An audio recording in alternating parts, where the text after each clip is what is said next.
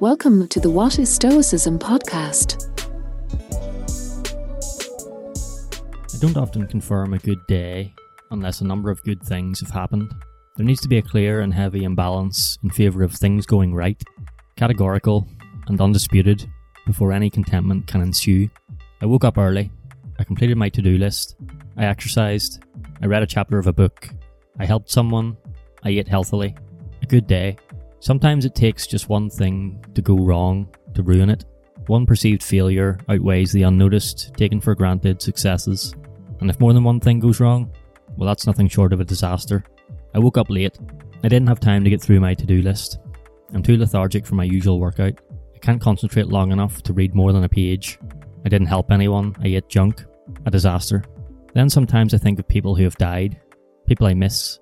They can't get past the first three words in the aforementioned good day, disaster definitions. Those three words being, I woke up. They don't have the opportunity to wake early or late, to get things right or make mistakes. There's nothing for them. They aren't even a thought to most living people. A lower threshold for a good day, gratitude for just being alive, breathing in and out, is sometimes required. Opening your eyes and rubbing the sleep away, getting up and making your bed, is enough some days. Maybe it's enough every day. I woke up. Today was a good day. Thanks for joining me for this episode of the What is Stoicism podcast. If you'd like to support the show, please consider taking a second to leave a rating and a review.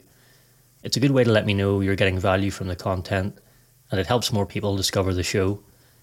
I appreciate your support. Thanks so much. Also, if you enjoyed this episode, I recommend checking out the Stoic Handbook podcast by John Brooks. It's one I've been a fan of myself for a while. It has great reviews. John publishes regular episodes that are always filled with practical wisdom, and it's available on all the usual podcast platforms.